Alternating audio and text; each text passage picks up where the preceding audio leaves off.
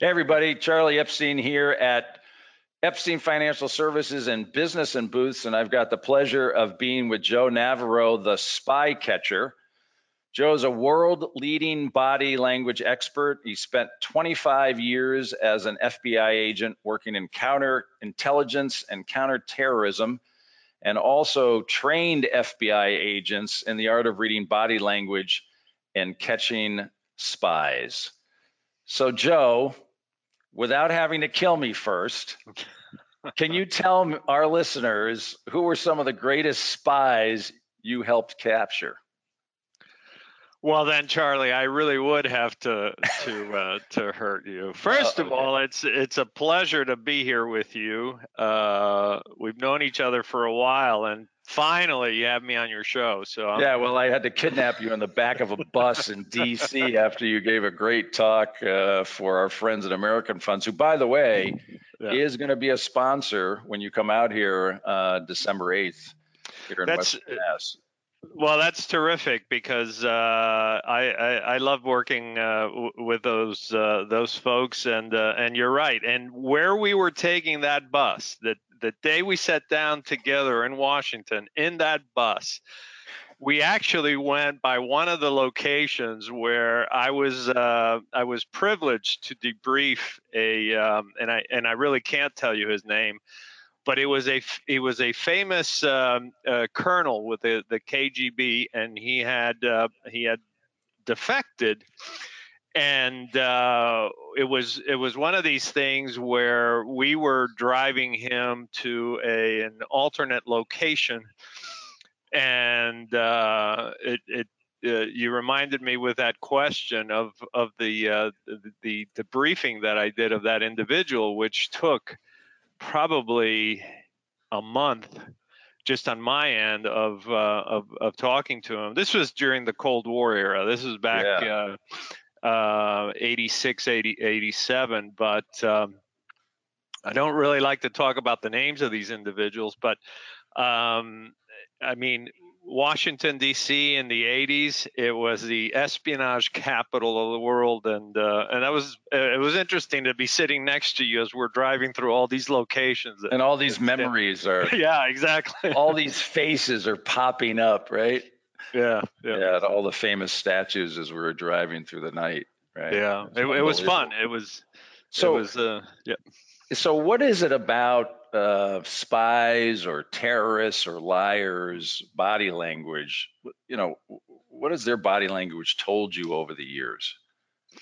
Well, you know, as we were talking that day, the thing that stands out about body language is that so much of what we do is really based on body language. You can tell when someone's having a really good day, when they're animated and they're excited and they're looking forward to something. We can tell when someone really feels confident about a product or a service or anything else. And the same thing, you know, with in the realm of counterintelligence, we're looking for behaviors that stand out, that says, this is how I behave every day when I am just doing my regular job. But when I'm operational, these behaviors stand out that say, in essence, I'm up to no good. And just as we often as parents see our kids, you know, maybe whispering or giggling to each other, and we say, all right, you guys are up to something.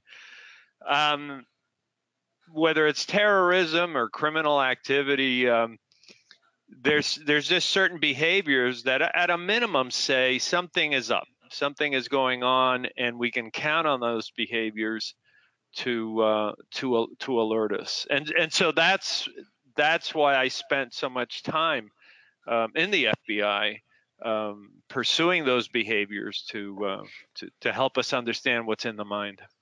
And isn't it? I have this, curious question, because in my mind, I'm thinking, all right, someone who's a trained spy for the KGB. Mm-hmm.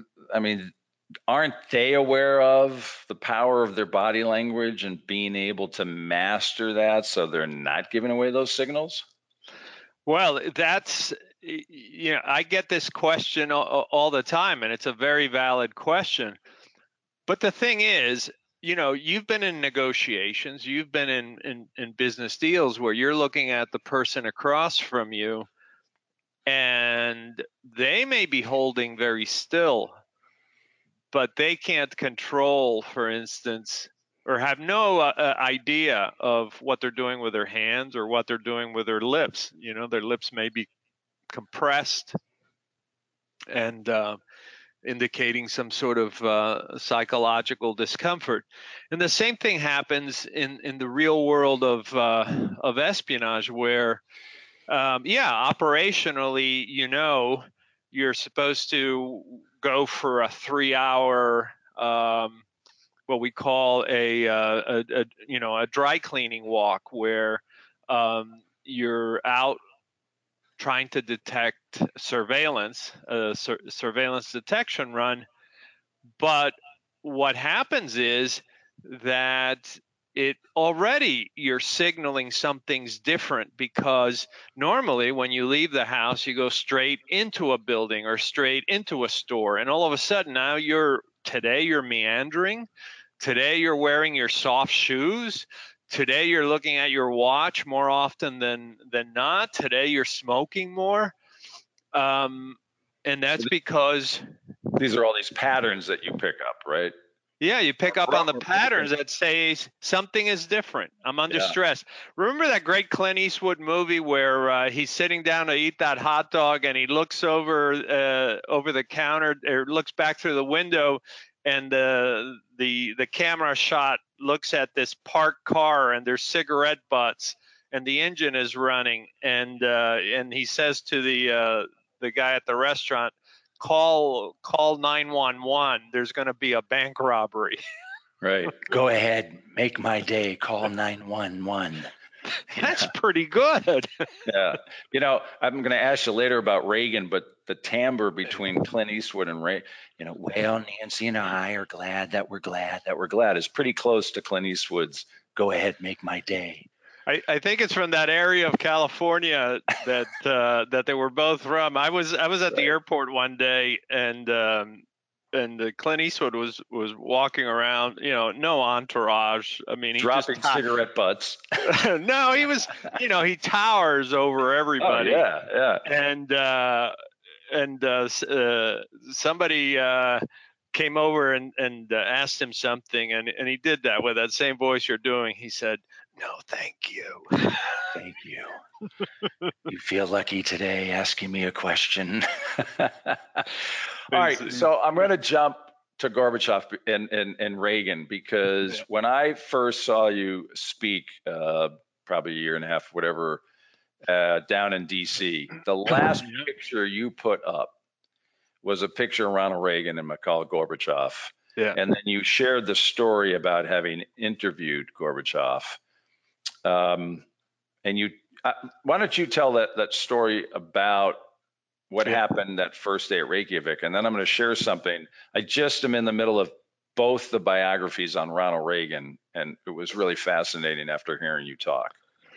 So it was a fascinating period. I mean, to take you back in time, the atomic clock, the atomic scientists had the atomic clock at about 3 minutes to midnight, and it was a very unstable time, because the Soviet Union was going through its own issues, and nobody knew what was going to happen. Nobody knew how it was going to turn out.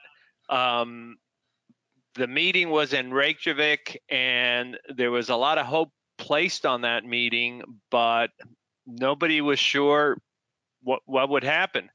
Reagan went in there, and he was. I mean, he was resplendent. He was tanned, standing there tall, He got to the meeting house first, and it was cold. I think it was something like 23 degrees, and he's standing out there just with a jacket. Everybody else is shivering. Not him. He looked like he was, he was on the Pacific Coast Highway, and Gorbachev exits this overheated limousine. I mean, when the door opens, you can see the steam comes out, and he's all bundled up. They had bundled him up with a real thick jacket, and he's got this gray scarf and a hat. I mean, he comes out and he says, "I came out of that vehicle, and I looked up because Reagan was about 11 steps higher in front of the edifice, and I ignored the media, and I just looked at Reagan, and I said, it's over. We've lost. It's lost." Yeah. Now, for you got to remember, for a world leader, right? The second largest nuclear arsenal in the world. This is a man that controlled 11 time zones. Right? Moscow is closer to Gorbachev. Moscow is closer to New York than it is to Vladivostok. That's how big it is. For him to say that in that moment, just from how Reagan looked, that it was over, just speaks volumes to just how overwhelmed he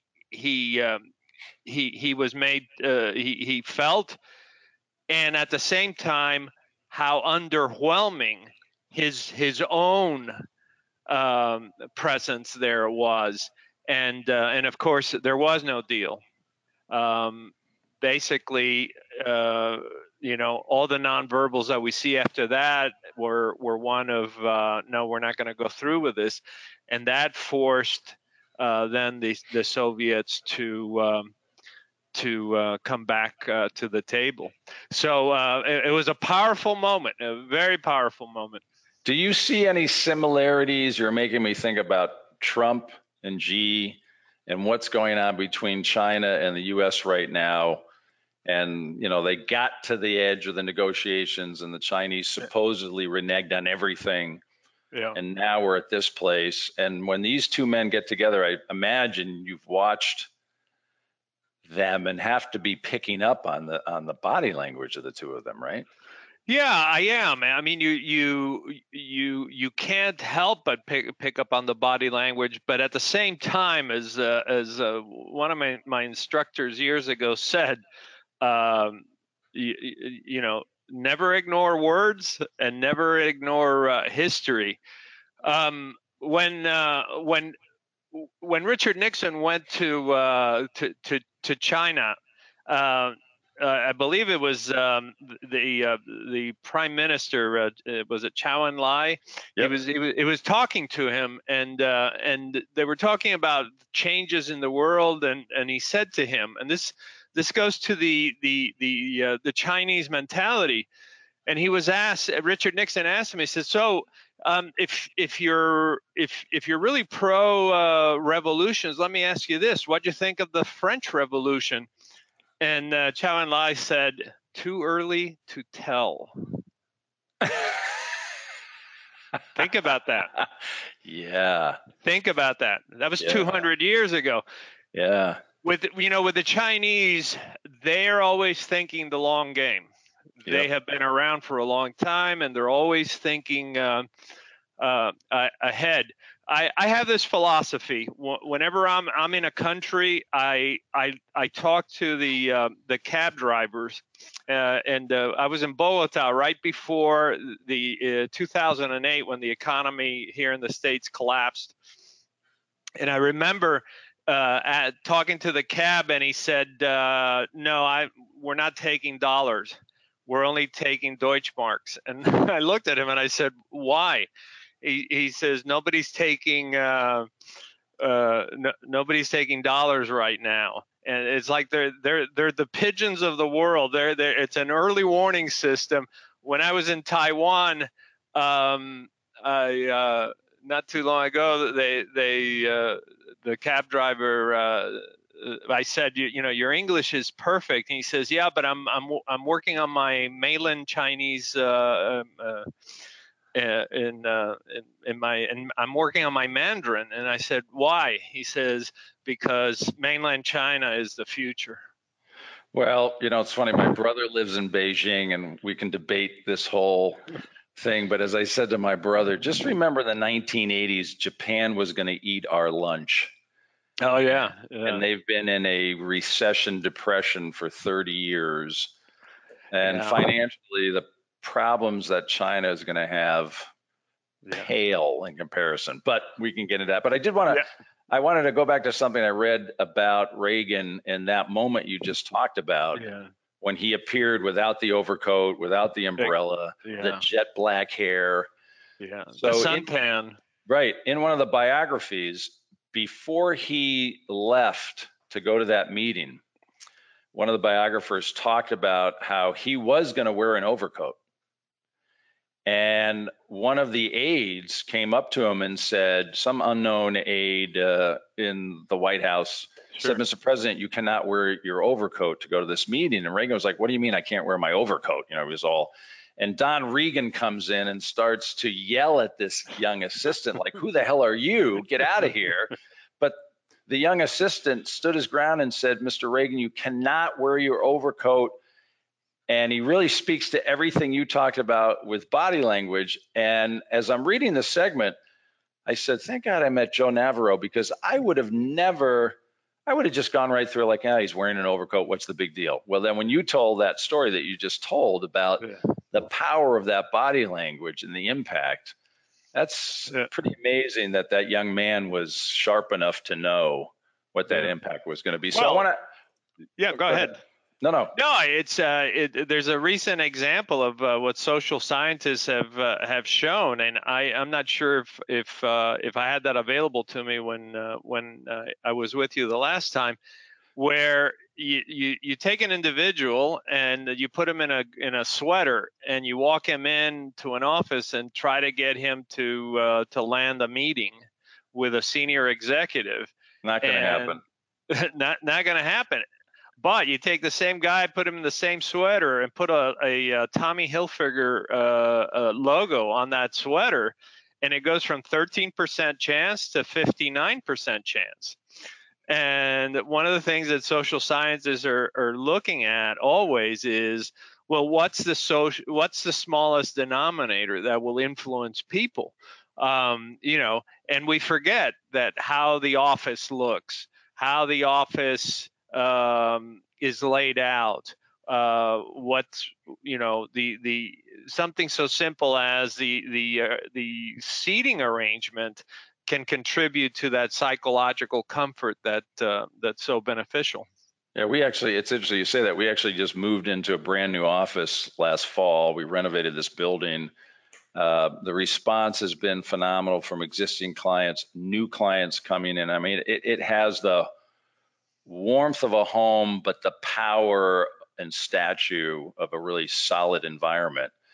But I had a referral from an accountant, a gentleman who owns a small business, came into the meeting. He was an attorney, spent the whole meeting telling me all the reasons why he wasn't going to work with me, because he's never paid anybody to handle his financial affairs. But at the end said, you know, if you can convince my wife, then we'll work with you. So the wife comes in and she's sold 133%, comes back to get more information. Long story short, they never follow through.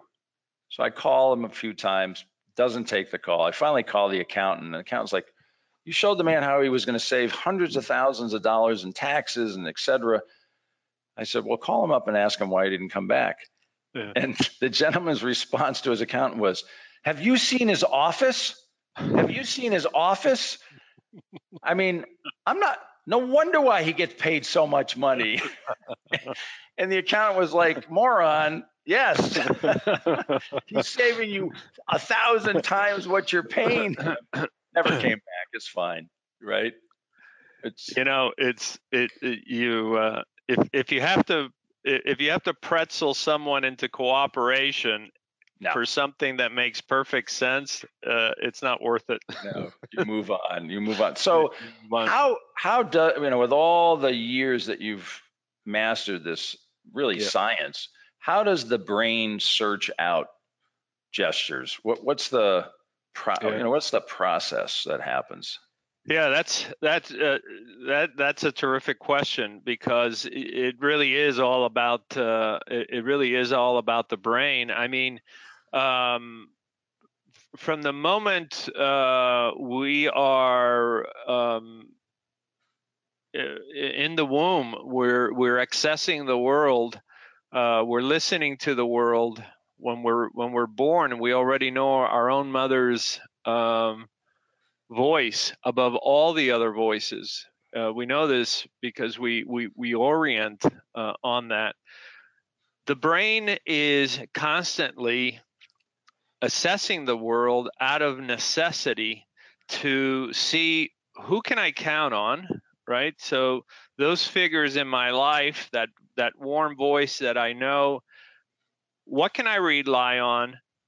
What is happening that is different? So we have an orientation reflex that looks at constant changes. Something moves through the room, a person walks through the room, a dog walks through the room, and babies orient on that. And we are constantly seeking psychological comfort. So the brain, the subconscious of the brain is always active. It's always assessing the world around us, and it seeks to know what is going on. Who are you? Do I know you, or I don't know you? And so forth. Process information, um, and as I said, deal with the complexities of, oh, my environment is changing, or there's a threat to my environment. By age 2, we're very much in tune. And in fact, it's kind of interesting. It's only at about age 2 that, for instance, we begin to react to things like spiders and snakes. Prior to that, we don't. So and that's about the time that we sort of become more emancipated from our mothers. We walk around more, we run around more, and so forth. All our lives, we are seeking to understand others. We look at each other's faces to see what information is there. We are constantly testing and validating. If I say, "Good morning, Charlie," I'm looking to see if that's pleasing to you, and so forth. And so this back and forth, this communication, where's that headed? Well, number one, it's headed to protect us from threats. Number two, non-verbally, this is how we pick our mates. This is, we find our loved ones, we find those people that we're most comfortable with, and we also use it to communicate how we really feel in real time. And this is probably the most important, and yet the most ignored, that quite often when we're face to face with a client, when we're face to face with someone, that it is in our facial expressions where people will take comfort and will realize that we mean what we say, that we support what we say, that we are confident about what we say. Otherwise, as you know, why are we having these webinars? Why are your webinars so powerful? It's because we get to see each other, and Right. so we're constantly feeding the brain. Our brain wants to be fed. It loves novelty, and that's why we like to take trips, tourism. Why we want our brochures to look different each and every time, so that they're not identical. We have to be thinking, what are the needs of the brain, in essence, and how we can fulfill that. And if you understand that, then you understand the power of nonverbals to both communicate and to influence. So you talk in your books about gestures or strong signs of leadership. Leaders that have strong. Talk about the steeple. Yeah, so we often see it. The steeple is the bringing together of the fingertips, both hands, fingers very wide apart. And what's interesting is here's a behavior. It's the only behavior that we have studied that spans the whole globe. It's in every culture. So we know that it's hardwired in our brains that communicates, I'm confident about what I'm talking about. We know that it's universal because in 1974, I was studying children who were born blind, and they will perform the steeple having never seen it. And so we know that it's a confidence display. We also know from studies that my own company did with attorneys and witnesses that, for instance, when an attorney puts a witness on the stand, even though the attorney is more than 11 feet away from that witness, when the attorney steeples, it actually potentiates the message. It adds to the value of that witness, even though they're not sitting next to each other, because we know that in our case, the mock jurors, not knowing what the behavior is, are nevertheless picking up on that behavior at a subconscious level. Wow. That's amazing. And is it just, it's funny because yesterday I was doing meetings with employees of a 401k plan we manage, and a young woman who was born in either Taiwan or one of the Asian countries, and she always punctuated everything with "thank you so much, thank you so much." Now I know the prayer is part of that, but she was also a very strong, confident young lady. And I was taken by the fact that while she was being gracious and grateful this way, it seemed to me she was also declaring to me, I'm in charge of what I'm doing here, and taking a strong stand. So I was thinking about that. Well, I mean, the gesture you're doing, the bringing together of the hands high near the face, right. In a way, this is a nonverbal honorific. It's an honorific because it's giving tribute to you. But always remember, the steeple is in a way a modified precision grip. That whether we do it with one hand, where we grip something, index finger and thumb, or we bring our index fingers and the rest of our fingers together, it is a precision grip. And we usually do this when we are having a singular thought, or there's a singular concept being described. And so in this case, this tribute, this honorific that's being given to you, shows you that this person has thought well about what they're talking about, even as they're paying you a tribute.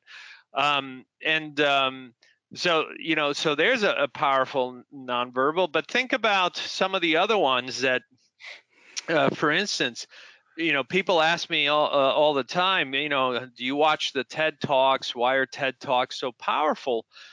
And I say, it's in part, it's about good storytelling in about 18 minutes. But I said, what's the big nonverbal? What's the big nonverbal in TED Talks? And everybody just kind of sits there and never answers me. And I said, there's no podium. There's no podium.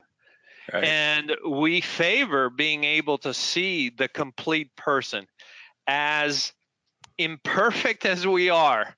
Some people are in suits, some are in jeans, some are in wheelchairs, some come in every size conceivable. But what's the beauty of it?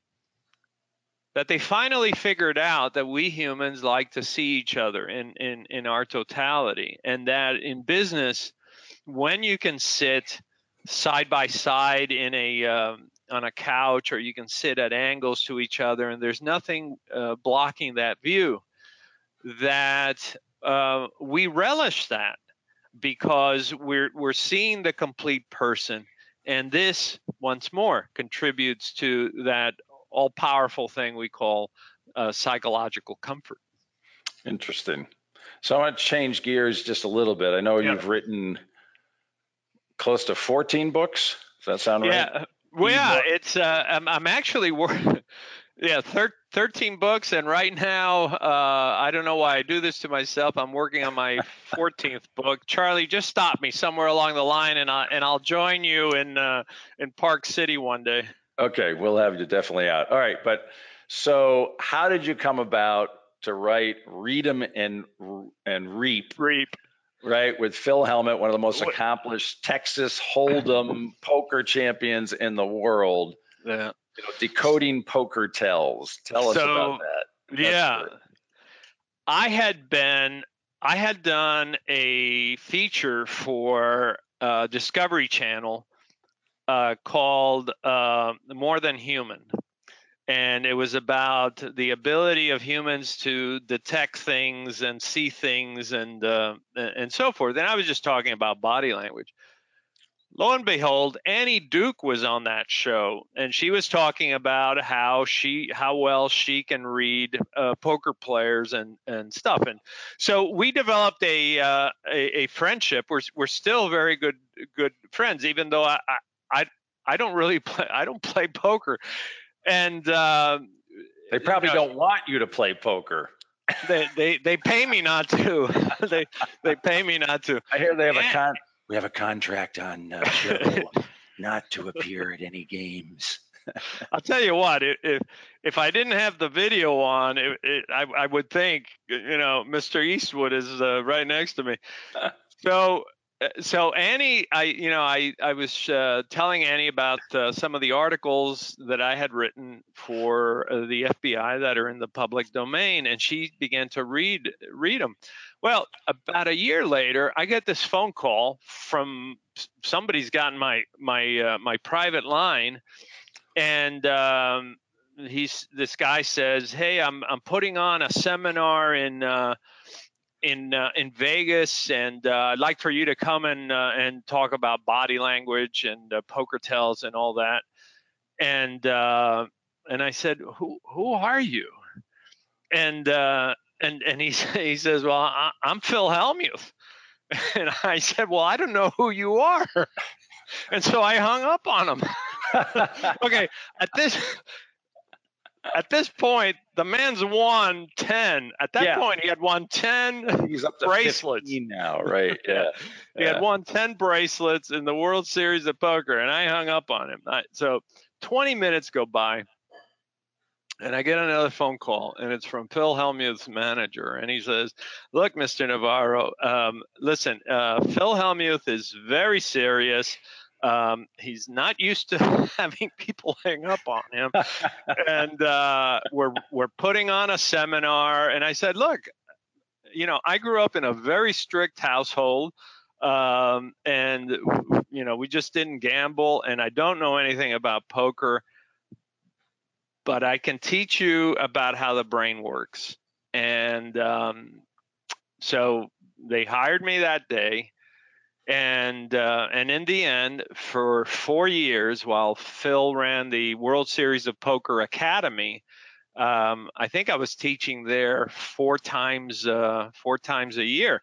And what was interesting to me was how easily it parlayed the understanding of nonverbals into the game of poker, because in the end, we're dealing with the human brain, and you're either excited about your hand or you loathe your hand, one or the other, and in between. And I have to say, at least with me, Phil was a real gentleman, and he said, "Look, Joe, the stuff you're teaching, nobody knows, because for the last 20 years, everybody's been reading Mike Caro's book on poker tells. you're introducing us to things that nobody has ever written about, like, the happy feet when you have the nuts, or a great hand. And he said, if I find you somebody to help you with the poker end of it, will you write a book? And he was, I'll tell you, he was a real gentleman. He lined it all up. Wow. And wrote Read 'em and Reap. And that book was number one for 2 years in the poker world. Wow. But to me, it there was no, some people said, oh, come on, you've gone from the FBI to teaching poker aficionados. And I said, what's the difference? You're teaching about how the brain works and how it reacts to the world. And I think most people would be impressed with that. You went from the government job to the pioneer consultant, right, to championship poker players. So yeah. But know. Charlie, I met some. I met neurosurgeons. I met psychiatrists. One day I'm sitting there giving a class, and this guy comes up to me, shakes my hand, and hands me 2 tickets, and it's Jerry Seinfeld's manager there at Caesar's Palace, and he puts them in my pocket, and he says, "I just wanted you to know that I really enjoyed your presentation." It's like, wow. So yeah, Jerry, I don't care. Jerry, you gotta help me, Jerry. And then you went off to the show. Yeah. So you started to talk about growing up in a family that was very conservative. Yeah. Didn't play poker, learning that stuff. So talk a little about your background and where you were born for our listeners and viewers. So I was born on the island of Cuba, and in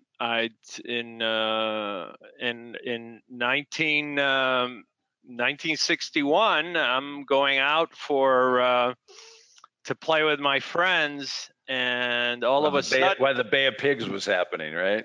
Yeah, all of a sudden I look up and there's an airplane firing its machine guns. Wow. And my father comes running after me and tackles me and knocks me down, and he covers me with his body. And this plane, which later I learned was an old B-25 Mitchell from World War II with machine guns blazing.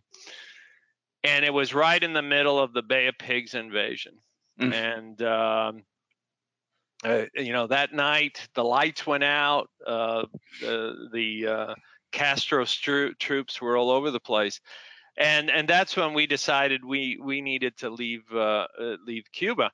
And, this is one of those situations where I actually came to this country as a refugee. It wasn't our intention to move here. We came here because things were so bad. I still remember men being rounded up, and you could hear the firing squads at the stadium where they were being shot. And so I ended up, as with so many refugees, in Miami, and then played football. Lavelle Edwards at Brigham Young University recruited me to go play football out there, which I didn't do very well. I think I lasted 3 days, and then went into the FBI. I was recruited to go in the FBI. I think I was the second youngest agent ever hired. I was 23. And somehow spent my career.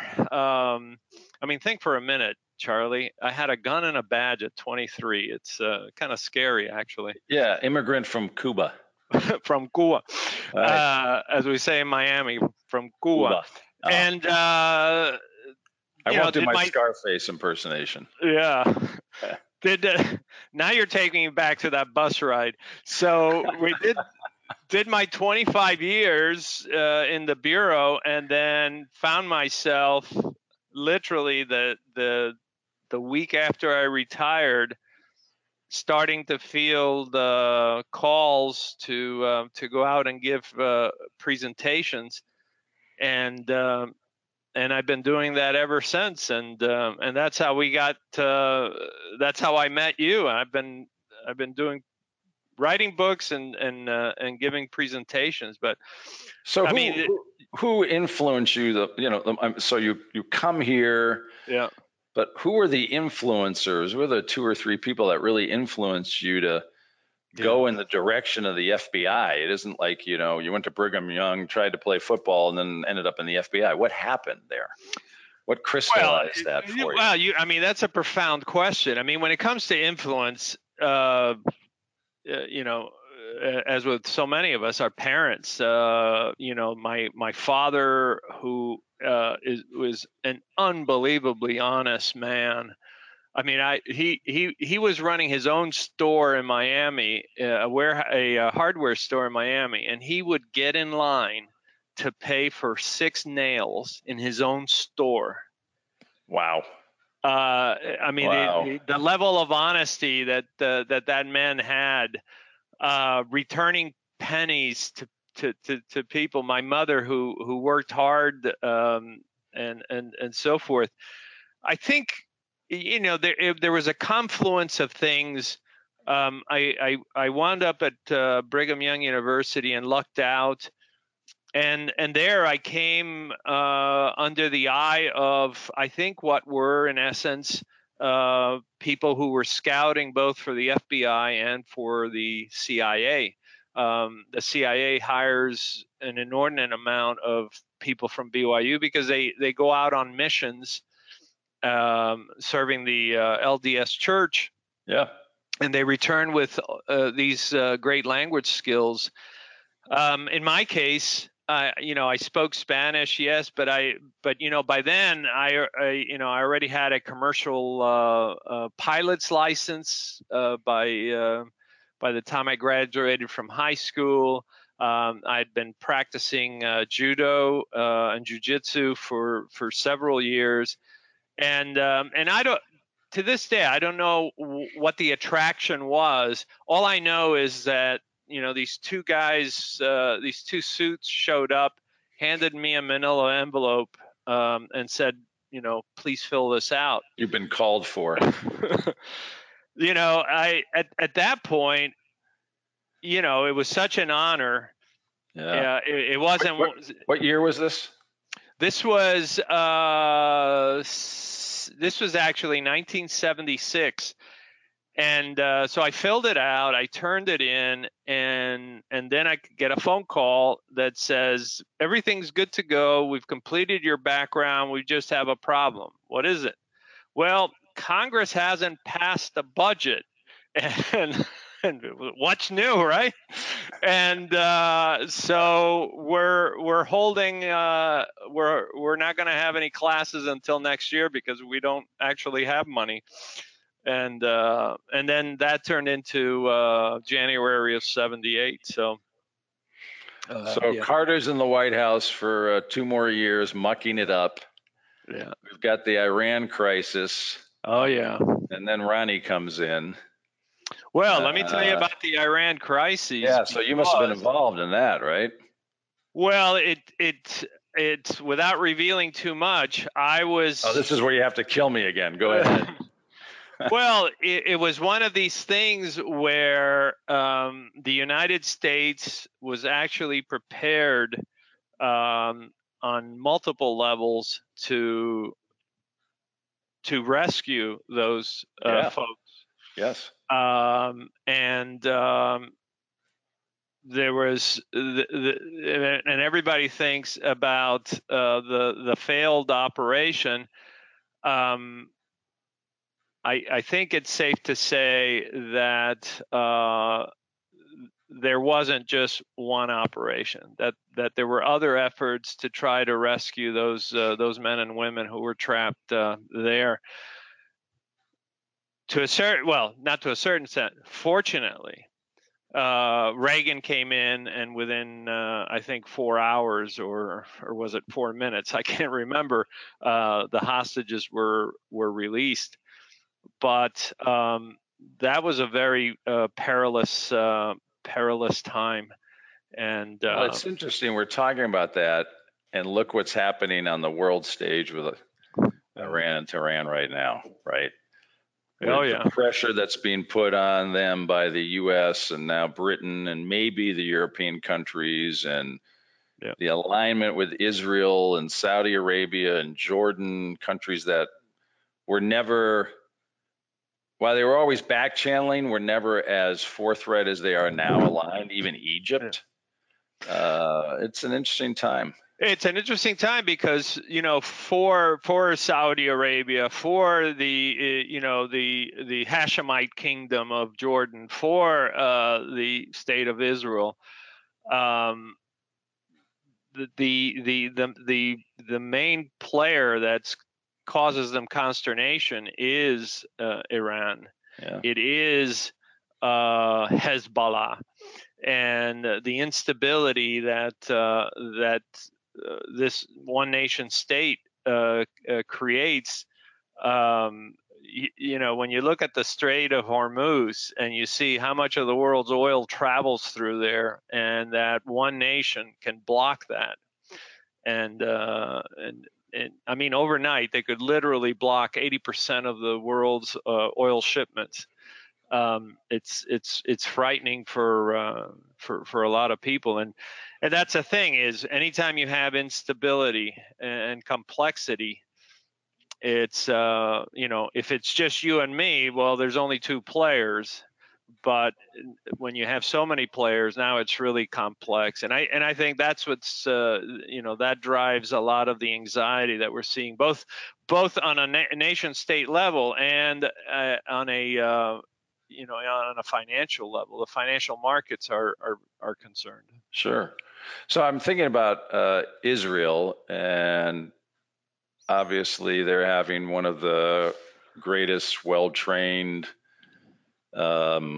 forces. Did you, in your counterterrorism work in the FBI, ever interact with Israel and their counterintelligence people and that kind of thing? Sure. With Mossad, Mossad. with a variety of the thing about Israel is they have these very secretive small units, but certainly with Mossad, because quite often we had the same interests. At the time we were dealing with, for instance, Palestinian Islamic Jihad. We were looking at Black September. We were looking at Abu Nidal, and so over the years, I had many opportunities to work with them. You know, extremely professional. But you know, their thinking is very interesting because for them, there can be no mistakes. It's like they know they only have one chance. Yeah, you know, it's. Go ahead.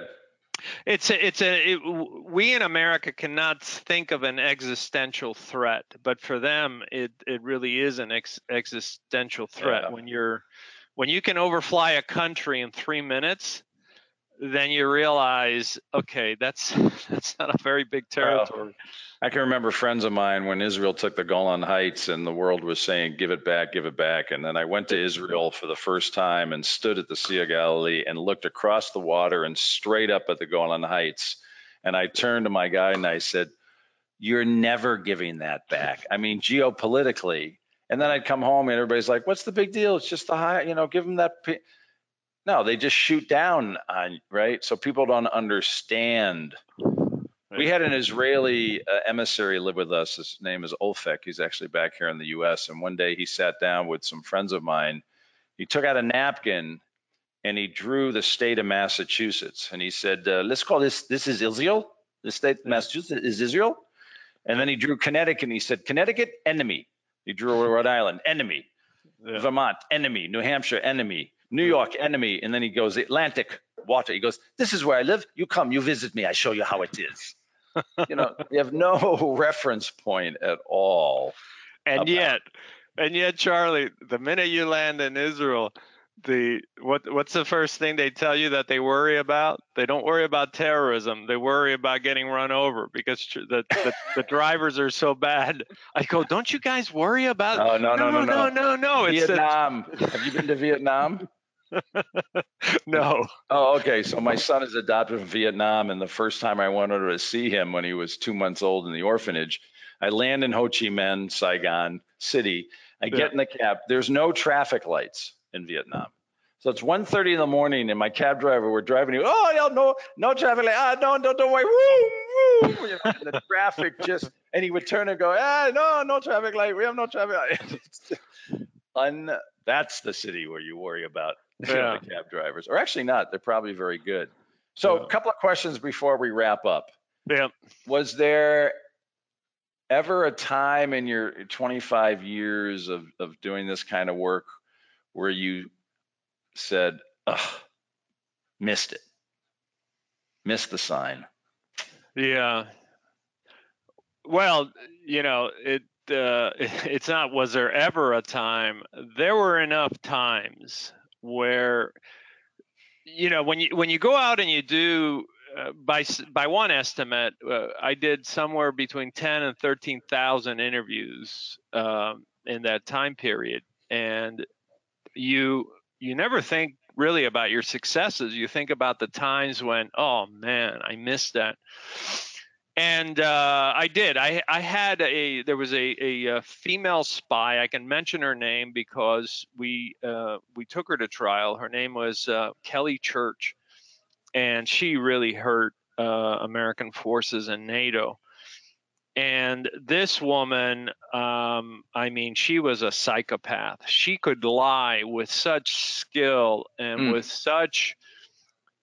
One of the traits of psychopathy is how easily they can do criminal acts. And this woman just was able to convince a group of us that it wasn't her, that it was somebody else. And of course, all the evidence was overseas. So it's not like we could, and it took us about a year to finally figure out, once we got a hold of the evidence, once we were able to vet her more properly, that everything she told us was a lie. Wow. And, the question is, well, didn't you see any signs? And that's not the right question. The right question is, was there anything else you could have done to expedite validating everything she told you? And I have to go back and say, well, no, because the Russians had the evidence in their hand and they weren't exactly playing. The East Germans had some of that information. The Czechs had some of that information. Could we have validated it if, it would have been impossible to do it any quicker than we did. So we make a mistake if we only focus on, was there a nonverbal message there that I could have keyed off of? And that's a mistake a lot of people make, because in fact, it's like due diligence, and due diligence, Charlie. You always, we're always testing, validating, and seeing where that takes us. And unfortunately, in espionage cases, it takes so very long. And wow. And so when I look back, I missed a lot, but I can also say that we tried to validate it, but it was just impossible. Incredible story. I so appreciate you taking the time out with me and our listeners and viewers today. And a couple of things I want to let people know in our area here in Western Mass. Joe's going to be coming here December 11th. It's a Wednesday morning from 8 to 10:30. And one of the things that Joe said to me when we were in the back of that bus is he said, Charlie, I do a lot of talks, but if you're going to hire me to come out and actually take the time to teach people how to read the signs. So we're doing 2.5 hours with Joe. It's going to be by invitation to our clients, but we're also reaching out to all of you that are in the police department, the fire departments in town, hospitals, all organizations, TSA. It's going to be free to those organizations. We want to really give back and have Joe come in here and help you actually be able to read the signs to keep us safe and do your jobs better. So it's going to be at Max Tavern in downtown Springfield, 8 to 10:30. And the night before, Joe's going to be speaking at our Family Business Center for all our family business members. So we're really pleased that you're taking the time out from your international schedule to come and join us in December. Really, really appreciate it. And thank you, Charlie. How can folks what best way to get a hold of you, Joe? What's the best? The easiest, if they're interested in my books, they're all on Amazon, or if they want to reach me, they can go to joenavarro.net and go to my website. And Charlie, thank you, because you and I have been planning this for over a year, and I'm really looking forward to our event. Thank you for giving me the time to really expand the subject, and I know we're going to have a great get together. So I hope lots of people come. I really do. Yeah. So stay healthy between now and then, because it'll be a year and a half that I've been working on this. But I'm like a bulldog. I'm not going to give up. Oh, you gotta do the whole introduction in that voice, then. Well, Nancy and I are just glad that we're glad that Joe's going to be here with us. Oh my gosh. I'm going to save my Nixon for you when you get here. Yeah, please do. And I'm not giving checkers back. I don't care what anyone says. You got too much time on your hand, buddy. All right, Charlie. All right, everybody. Joe, thank you so much. From Charlie Epstein here at Epstein Financial and Business and Booths, we're signing off, and we'll see you all December 11th at Max Taverns. Have a great rest of the summer, Joe. Thanks so much. Hey, yeah. See you soon. If you need anything, give me a holler. Take care. Appreciate it. All right. All the best. Peace out. Bye. Bye-bye.